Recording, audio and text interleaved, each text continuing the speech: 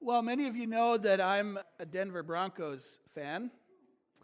I've been cheering, it's a rough crowd, been cheering on the Broncos for as long as I can remember, through thick and thin, and as of late, there have been a lot of really tough years.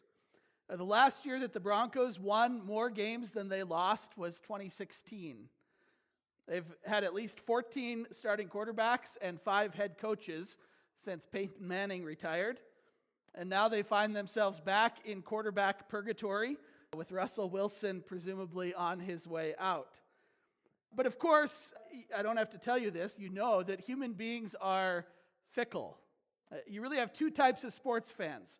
You have those who are fans through thick and thin, and then you have those who become fans when it's fun and popular to be a fan. And fairly quickly, then, they move on to the next fun and popular team. And I get it, life is short. I really can't blame people who want to cheer for a winning team. But there are those 2 types of fans. There are a lot of people who have Peyton Manning jerseys from 2015 hanging in their closet who are now cheering for a different team. It's just the way that we are as human beings. What's at the front of our minds today likely won't be a year from today. Some of the things that you're passionate about right now, you will inevitably be tired of pretty soon. We have relatively short attention spans. We're generally drawn to the latest and the best. And that isn't just true of sports or entertainment or material things. It's also true spiritually. As the hymn so accurately describes our humanity, we are prone to wander. If you don't believe me, just read the Old Testament. Think about the Hebrew people. After watching God part the Red Sea and rescue them from Egypt, they arrive at Sinai. Moses is gone for a minute, and all of a sudden they're fashioning a golden calf to worship. It's just who we are. That's the sort of tendency that Paul is going to confront in our text today. He will express his surprise and dismay at how quickly the Christians in Galatia have deserted the gospel and have moved on to something else. In this passage, we find a serious warning. This is a pretty serious passage. The whole letter is pretty serious. But we also find in our passage today some amazing hope in the gospel. Galatians chapter 1, I will read verses 6 through 10. This is God's word to us. I am astonished that you are so quickly deserting the one who called you to live in the grace of Christ and are turning to a different gospel, which is really no gospel at all. Evidently, some people are throwing you into confusion and are trying to pervert the gospel of Christ. But even if we or an angel from heaven should preach a gospel other than the one we preach to you, let them be under God's curse. As we have already said, so now I say again, if anyone is preaching to you a gospel other than what you accepted, let them be under God's curse. Am I now trying to win the approval of human beings or of God? Or am I trying to please people? If I were still trying to please people, I would not be a servant of Christ. God, we are grateful for your word. We confess and we believe that it is inspired by you, that it is true, that it is the final authority for faith and life. And so I pray that the words of my mouth and that the meditation of our hearts would be acceptable in your sight, O Lord, our rock and our Redeemer. Amen. As I mentioned when we began this series last Sunday, Paul sort of skips over his normal pleasantries as he begins this letter. Rather than an expression of his deep affection for these believers, we find astonishment. He says, I am astonished, I'm amazed, I marvel that you are so quickly deserting. And just within the 5 verses that make up our text today, we will see Paul's astonishment, but also his passion and maybe even his anger over what is taking place in these churches. Today we'll identify 4 thoughts that I think might best convey the message of our text and that give us some insight into Paul's deep concern for these congregations. The first one is this, that to abandon the gospel is to abandon God himself. Look at verse 6 of our text. I am astonished that you are so quickly deserting the one who called you to live in the grace of Christ and are turning to a different gospel. Did you notice the wording? He says, I'm astonished that you are so quickly deserting. Deserting what? The focus isn't on the fact that these people are only abandoning the gospel, but that in doing so, they are actually abandoning the gospel giver, God himself. And here's what we see. We cannot separate our knowledge and our experience of God from the gospel. We cannot separate our knowledge or our experience of God from the gospel. I want to reiterate, in case you didn't catch last week's sermon, that the word gospel means good news. The gospel is the good news of what God has done for us in Jesus Christ. Or as we heard last week, the gospel is the promise, the proclamation that Jesus gave himself for your sin to rescue you. That message, the reality of Christ as substitute for us, taking our sin and giving us his righteousness, is really the centerpiece of the Christian faith. Or we might say that this message is the irreducible minimum. If we ask, what is Christianity? What is the Christian faith? We will get many responses. They'll be all over the place. But the irreducible minimum, the piece that can never be set aside, is the promise that Jesus took your place and has in return given you forgiveness and righteousness. And so I'll say it again. We cannot separate our knowledge and our experience of God from the gospel. If we walk away from the gospel, we walk away from God. If we move beyond the gospel, we move beyond God. To abandon the gospel is to abandon God himself.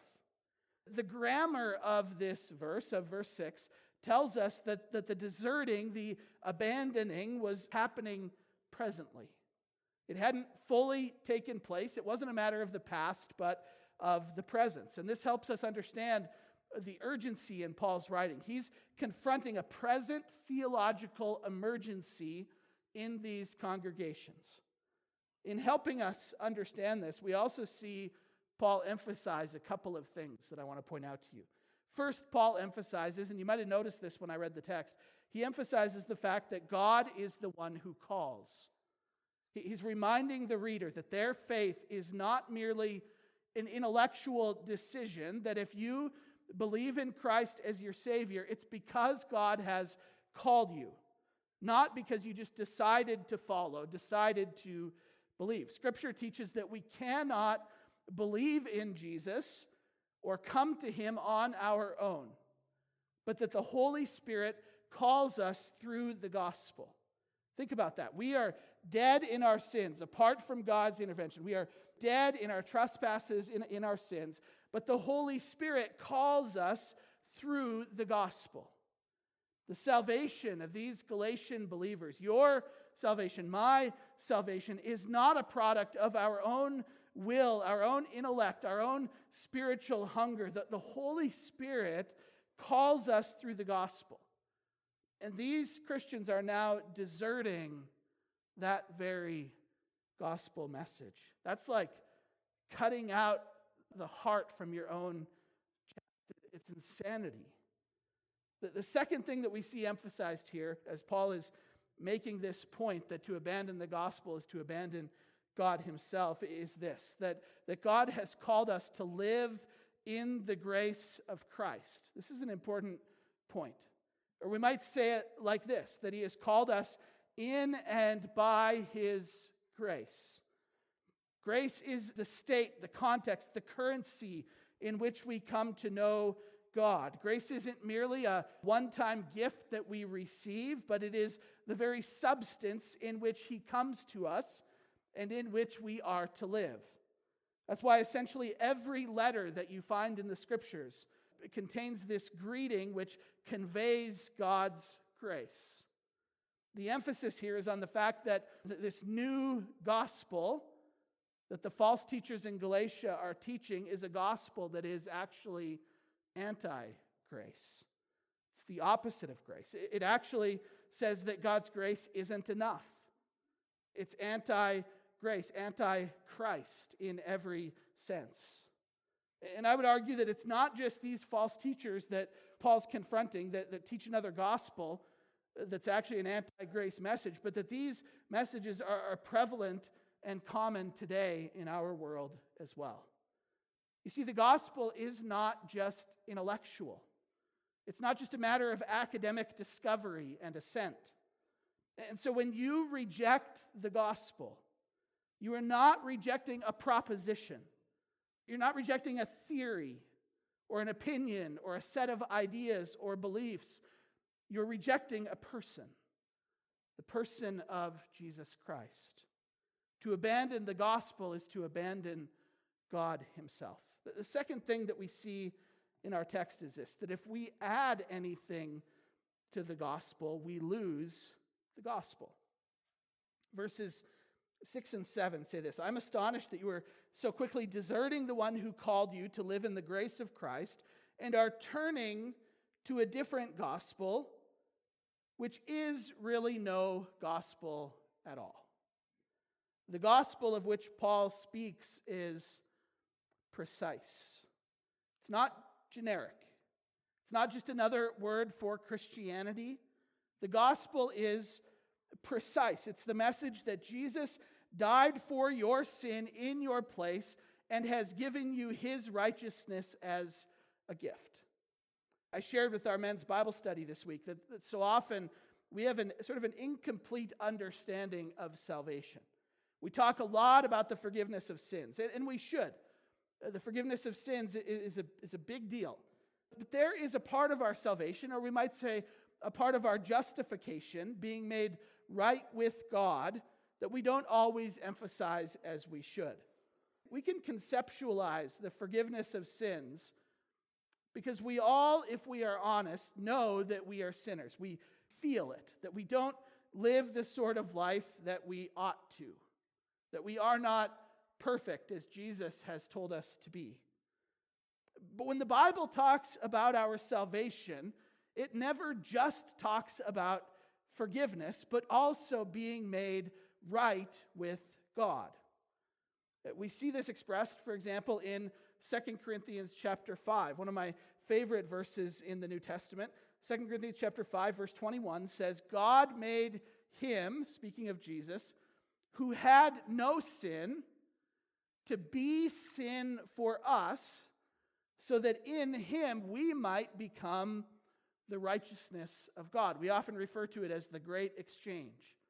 That Jesus becomes sin. He takes the sin of the world upon himself and in return gives us his righteousness. Jesus came not only to forgive our sin, but to make us righteous. And that righteousness is always a gift. It's not something that we manufacture on our own.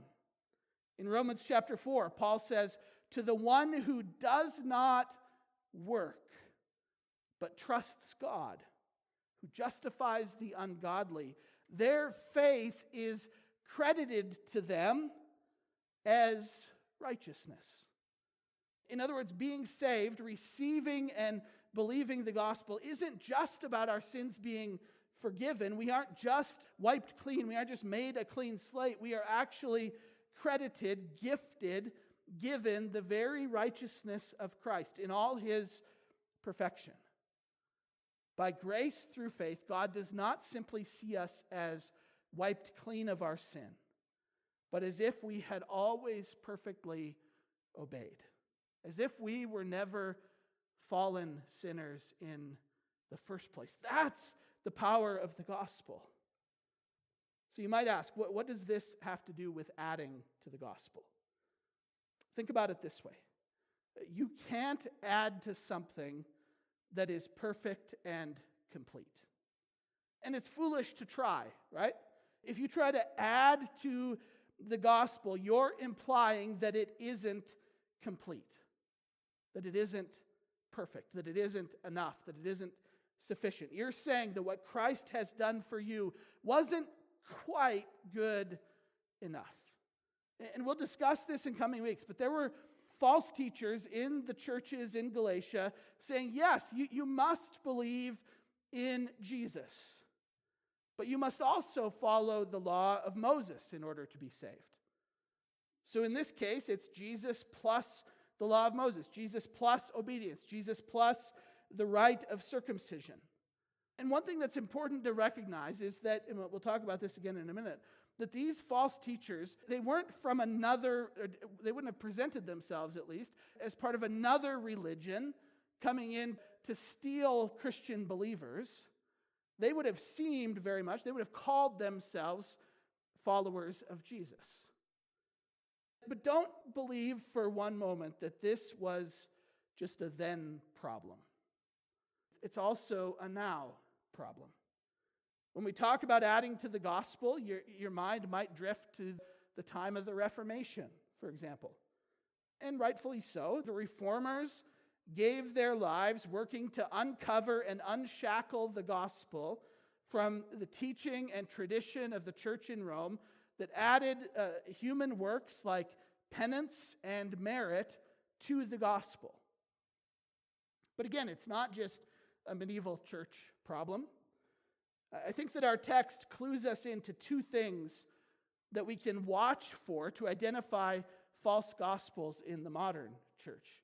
We could have an entire sermon series on this. Maybe someday we will. But I think that if you consider these two methods of twisting the gospel, two things to watch for, you'll have a heightened sense of awareness when it comes to false teachers who might be trying to deceive with a counterfeit gospel. One is sort of explicit, it's out there, it's obvious in Galatians. And one is a little bit more implicit, it's more implied from the very beginning of the letter. So two things we should watch for. We'll start with that which is clear, and then we'll talk about the implied in just a moment. First, be watching and listening for anything that elevates particular human actions, desires, and practices on par with faith in Christ as essential. So think about that. Be watching and listening for anything that elevates particular human actions, desires, or practices on par with faith in Jesus Christ as essential. These things are often stated as being, quote, essential for every Christian. Or sometimes it'll be more simply stated this way: any true Christian will, or any good Christian will. The language might vary, but you'll hear it. And now that I pointed out, you will probably hear it and see it everywhere. Now, this doesn't mean that every time you hear language like that the person is adding to the gospel. For example, it would be right and good of me as your pastor to say that every Christian should, or it is essential for every Christian to love their neighbor. I could say that, and I should say that. That's not adding to the gospel. In saying that, I'm not indicating that you'll be saved if you love your neighbor, or that your salvation hangs on you loving your neighbor, but you'll often hear people elevate whatever moral or ethical issue that they are passionate about to on par or nearly on par with faith in Christ as necessary. And what's particularly challenging is that by definition, these things sound holy and they sound good. Nobody is going to be deceived by a fake gospel that, for example, says, we are saved by Jesus plus murdering kittens. Nobody's deceived by that, right? Nobody's deceived by a fake gospel that would say, we are saved by Jesus plus being a racist. Maybe somebody would actually be deceived by that, but most people are not. It's not going to be that overt. But we might be deceived by, for example, something we might call a therapeutic gospel. This is a false gospel that actually places you at the center, and Jesus as merely a pawn or a means to get you to your best life. It'll never be expressed in that way, right? The false teachers will never present it that clearly, even though that's what it is. But the result is always a faith that is practically about you. Jesus isn't our only hope. He is a therapist. He gets you to your best life. Another example of this is a moralistic gospel. This results from a view that your biggest problem is your individual sins and vices. No concern for your human nature or for your heart that is deceitful above all things, but the concerns are on the individual moral decisions that you make. Jesus gives you a second chance to be a good person, to accomplish all that you want to accomplish in this life. And when you look beneath the surface, Jesus is almost always just the helper, the boost, the crutch that's needed to push you across the finish line for success and goodness. One more quick example might be what we would call a mystical gospel. This is teaching, and it's out there everywhere, that's really centered upon you. It's all about you and your experience with God. It's about the right posture in worship, about figuring out how to be passionate, how to be on fire, how to be excited enough. It's teaching that sees the church and other Christians as existing for your own personal spiritual experience. It's measured by feeling, passion, and fervor. Those are just a few of the ways, a few of the things that we can be looking for that tend to elevate human actions, desires, and practices as on par with Christ as essential. The second thing to watch for is this, and this is more implied in our text, and that's to be watching and listening for anything that ties your identity to this world. This isn't as clear. It shows up in our text from last Sunday that I read as our call to worship this morning, when Paul says, "Grace and peace to you from God our Father and the Lord Jesus Christ, who gave himself for our sins to rescue us from this present evil age." Jesus came to rescue us, to deliver us from the economies and the power structures and the lowercase k kingdoms of this world. When we are trusting in Christ for our salvation, this world is no longer our home. We are residents of a different kingdom. Our very identity, our very purpose as human beings is redefined. We are now, Scripture tells us, ambassadors sent for a season from our true home, for sort of on special assignment, bringing the love and the grace of God in Christ into this dark world. We join Jesus on his mission, doing his work of rescuing and redeeming his creation. When we are in Christ, our hope and our identity is less and less connected with and tied to the affairs of today. And so any teaching that seeks to attach your identity to the, for example, political or social movements of today is likely false teaching. You may have often heard, for example, that it is our Christian duty and obligation and responsibility to vote. And not only to vote, but to vote in a certain way. To which my initial response is, where does the Bible say that? I must have missed it somewhere. The truth is, it's not a biblical position. It's a philosophical position. It's a political position. And it's perfectly fine for you to feel the conviction for yourself that it would be wrong for you to not participate in our democratic republic in that way. But to say that others must participate in a specific way is to go beyond Scripture. Scripture just simply doesn't say that. The United States of America is, in my humble opinion, the greatest nation in the world, but it is, in fact, of this world. The motivations behind this teaching, this obligation, are usually driven by a desire for power. It's really a type of Christian nationalism. It's a false gospel that seeks to tie your identity, your assurance, your hope to this evil age from which Christ came to rescue you. The other side of the same coin, there's a progressive Christian nationalism that would equate the true gospel with one in which the measurement of your faith, the assurance of your faith, is whether you do enough work toward equity and justice here on earth. That the measure of your Christianity is whether you have worked to set enough people free. And they will say that if you don't vote for these candidates who will overthrow systemic oppression, that you're not really a Christian, that you're not really following Jesus. These same people often argue that Jesus really didn't offer himself for your sins. The idea of substitutionary atonement for sin is offensive. They'll argue that it doesn't really matter what you believe, that all roads lead to God as long as you're trying to be a good person. It's a perversion of the gospel. It inevitably ties your identity to this world from which Christ came to rescue you.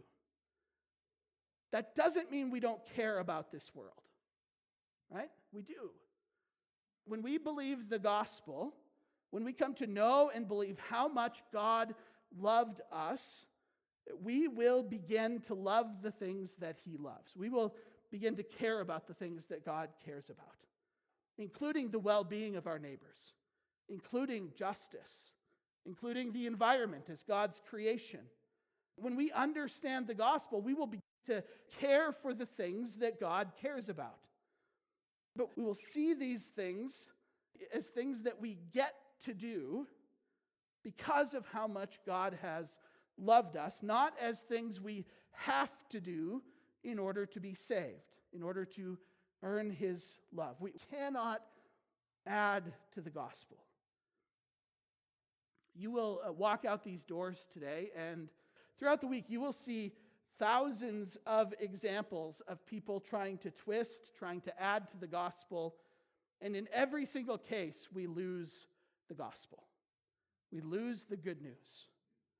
What else do we see in our text? Third, we see this, that the true gospel must be defended at all costs. What's tricky about this is that those who teach a false gospel will really emphasize this. They will present their false gospel as the true gospel and say it must be defended at all costs.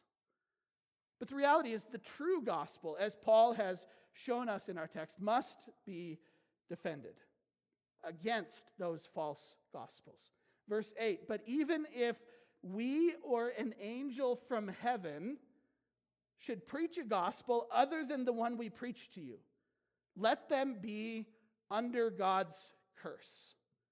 As we have already said, so now I say again, if anybody is preaching to you a gospel other than what you accepted, let them be under God's curse. What did Paul do here? He called upon God's wrath against those who pervert the gospel, for those who add to the gospel, those who twist the true gospel. We see here the complete seriousness of maintaining the purity of the gospel. He says, let them be under God's curse. The Greek word is anathema. Let them be damned to hell is essentially what Paul is saying. And he includes himself and even the angels in this. If we or even angels proclaim a gospel that's different from the gospel that we preach, the gospel that Christ gave himself for your sins to rescue you from this evil age, if anybody preaches something that adds to that or that twists that, let them be damned to hell. That might seem like a bit of an overreaction, right? If we don't understand what's at stake here, if we don't fully realize how critical this precise, simple message of the gospel is. Everything hangs on salvation by grace through faith in Christ alone. If we lose that simple, precise gospel message, we lose the Christian faith. If we compromise that precise, clear gospel of Christ offered up for your sins to rescue you from the present evil age, we lose everything. The gospel must be defended at all costs. And the greatest threats to the gospel are those things that sound spiritual, that sound religious, that sound good, that sound Christian-ish, but are actually distracting you from finding all of your hope and all of your life and all of your identity in Christ alone. Paul knows that the greatest chance of getting you to walk away from Christ is not to tempt you into utter atheism, but to tempt you into religious idolatry, into turning something in addition to Jesus into your true God. And so he calls down the curse of God. He says, let anyone who preaches another gospel be damned. The fourth and final thought that I want to share today from our text is this, that the gospel is offensive to our human nature. Verse 10 says, am I now trying to win the approval of human beings or of God? Or am I trying to please people? If I were still trying to please people, I would not be a servant of Christ. It seems Paul was accused of preaching a gospel which is just too simple, too good to be true, too gracious. Maybe you can hear these accusations. You likely have. Isn't this just cheap grace? Some people might say. Aren't people just going to take advantage of God's grace if it's really that good and that free? You'll hear people say this is a slippery slope. If we tell people that they don't have to follow the law of Moses to be saved, won't they just live recklessly? Won't they just do whatever they want? Won't they abuse it? Paul, you're saying that you're saying these things, you're preaching these things just in order to please these pagan Gentiles. You're just trying to make the Christian faith more palatable by telling them that they can't do anything to be saved. The reality is that Paul wasn't trying to win the approval of people. He wasn't watering down the Christian faith. He was proclaiming the precise, beautiful, free, life-saving, life-changing gospel. The good news that you can add nothing to what Christ has done for your salvation because Jesus' sacrifice on your behalf is complete, it is finished, it is sufficient. That you must simply receive. This is offensive to our human nature. On one hand, the idea that some might take advantage of the simplicity of God's grace offends pious religious people who have worked really hard to be better. And at the same time, the idea that you are damned by your sin apart from Jesus and can't do anything to save yourself is offensive to our human nature. We think we can do anything ourselves. The gospel offends all of the things that we like to think about ourselves. As Americans, the gospel offends the DNA of what it means to be American. Think about the nature of grace. The only way to be saved is to take advantage of Jesus. That's the fundamental reality of biblical Christianity, that your only hope, your only shot at salvation is for Jesus to take all of your sin and all of your filth and all of your rebellion and your death, and for you to be given, gifted, credited, to be the undeserving recipient of Christ's goodness and perfection. If the Bible is true, that's your only shot, your only chance, your only hope. You can't work your way in, earn your way in, behave your way in. You can only receive it by incredibly unfair means. That's the gospel. And it offends everything that we like to believe about ourselves. And so you might ask the question, what's what's left for us to do? And the response of Paul, the response of Jesus, the response of Holy Scripture, the response of the gospel is quite simple. Nothing. Just believe. Just receive. Just believe that Jesus was offered up for your sin to rescue you from this present evil age. Just believe that he exchanged his perfect life for your sin and that he rose from the grave to ensure that all who believe will live. What do? If you need something to do, if you feel like it's too good and you have to do something, then try this. Just rest. Rest in the gospel. You can't add one thing to improve what Christ has done for you. And so rest in him. Today and tomorrow, rest in the gospel.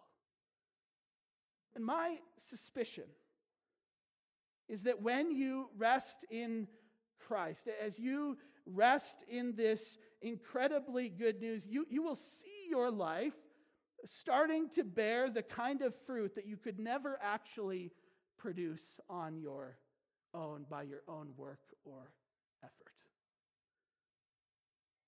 And so we repent of our fickle nature. We repent of our tendency to trust Christ today and go back to trusting that politician or that worldly savior tomorrow. We repent of having our eyes focused on this world instead of on Christ. We repent for doubting the sufficiency and the perfection of what Christ has done for us.